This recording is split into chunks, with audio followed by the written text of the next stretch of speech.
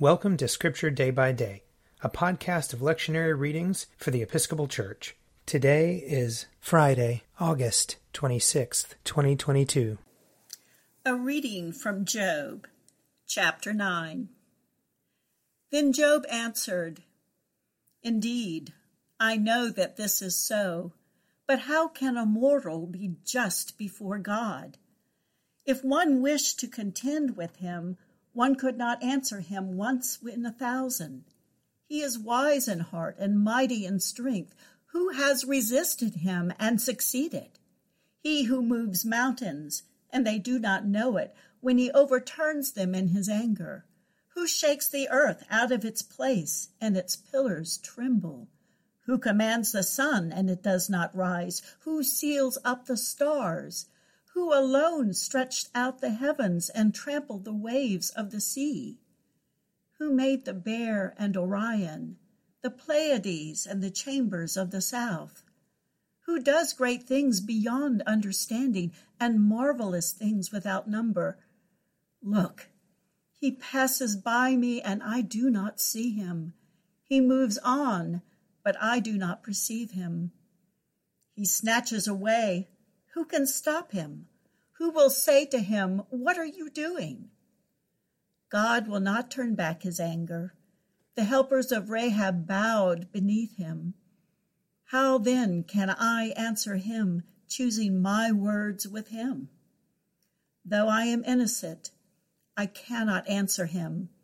I must appeal for mercy to my accuser.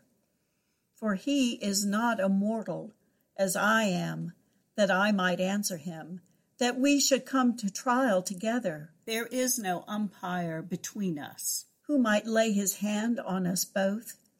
If he would take his rod away from me and not let dread of him terrify me, then I would speak without fear of him, for I know I am not what I am thought to be." Here ends the reading. Psalm 16. Protect me, O God, for I take refuge in you. I have said to the Lord, "You are my Lord, my good above all other." All my delight is upon the godly that are in the land, upon those who are noble among the people. But those who run after other gods shall have their troubles multiplied. Their libations of blood I will not offer, nor take the name of their gods upon my lips. O Lord, you are my portion and my cup. It is you who uphold my lot. My boundaries enclose a pleasant land. Indeed, I have a goodly heritage. I will bless the Lord who gives me counsel. My heart teaches me night after night. I have set the Lord always before me. Because he is at my right hand, I shall not fall. My heart therefore is glad, and my spirit rejoices. My body also shall rest in hope. For you will not abandon me to the grave, nor let your Holy One see the pit. You will show me the path of life. In your presence there is fullness of joy, and in your right hand are pleasures forevermore. Psalm 17. Hear my plea of innocence, O Lord, and give heed to my cry. Listen to my prayer, which does not come from lying lips. Let my vindication come forth from your presence. Let your eyes be fixed on justice. Weigh my heart, summon me by night. Melt me down, you will find no impurity in me. I give no offense with my mouth as others do. I have heeded the word of your lips. My footsteps hold fast to the ways of your law. In your paths my feet shall not stumble. I call upon you, O God, for you will answer me. Incline your ear to me and hear my words. Show me your marvelous loving kindness, O Savior of those who take refuge at your right hand, from those who rise up against them. Keep me as the apple of your eye. Hide me under the shadow of your wings. From the wicked who assault me, from my deadly enemies who surround me. They have closed their heart to pity, and their mouth speaks proud things. They press me hard, now they surround me, watching how they may cast me to the ground. Like a lion greedy for its prey, and like a young lion lurking in secret places. Arise, O Lord, confront them and bring them down. Deliver me from the wicked by your sword.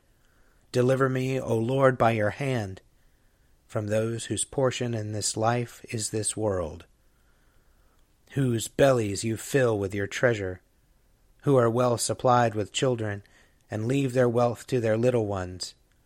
But at my vindication I shall see your face. When I awake, I shall be satisfied, beholding your likeness. A reading from Acts, chapter 10. Then Peter began to speak to them. I truly understand that God shows no partiality, but in every nation anyone who fears him and does what is right is acceptable to him. You know the message he sent to the people of Israel, preaching peace by Jesus Christ. He is Lord of all. That message spread throughout Judea, beginning in Galilee after the baptism that John announced, how God anointed Jesus of Nazareth with the Holy Spirit and with power, how he went about doing good and healing all who were oppressed by the devil, for God was with him. We are witnesses to all that he did, both in Judea and in Jerusalem. They put him to death by hanging him on a tree, but God raised him on the third day and allowed him to appear, not to all the people, but to us who were chosen by God as witnesses, and who ate and drank with him after he rose from the dead. He commanded us to preach to the people and to testify that he is the one ordained by God as judge of the living and the dead. All the prophets testify about him, that everyone who believes in him receives forgiveness of sins through his name. While Peter was still speaking, the Holy Spirit fell upon all who heard the word.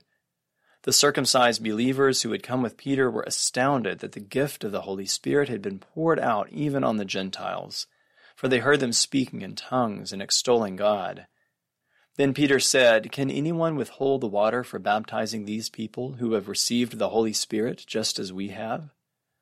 So he ordered them to be baptized in the name of Jesus Christ. Then they invited him to stay for several days.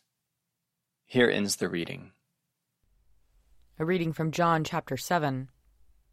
On the last day of the festival, the great day, while Jesus was standing there, he cried out, Let anyone who is thirsty come to me, and let the one who believes in me drink. As the scripture has said, out of the believer's heart shall flow rivers of living water. Now he said this about the Spirit, which believers in him were to receive. For as yet there was no Spirit, because Jesus was not yet glorified. When they heard these words, some in the crowd said, This is really the prophet. Others said, This is the Messiah. But some asked, Surely the Messiah does not come from Galilee, does he?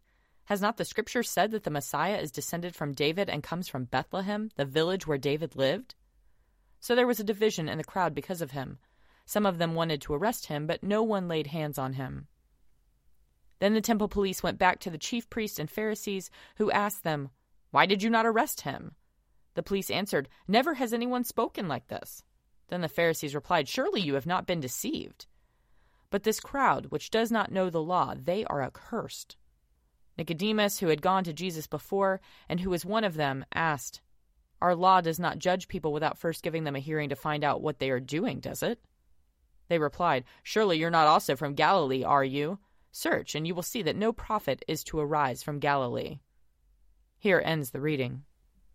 If you would like to read a meditation based on these readings, check out Forward Day by Day, available as a print subscription, online, or podcast. I'm Father Wiley Ammons, and this podcast is brought to you by Forward Movement.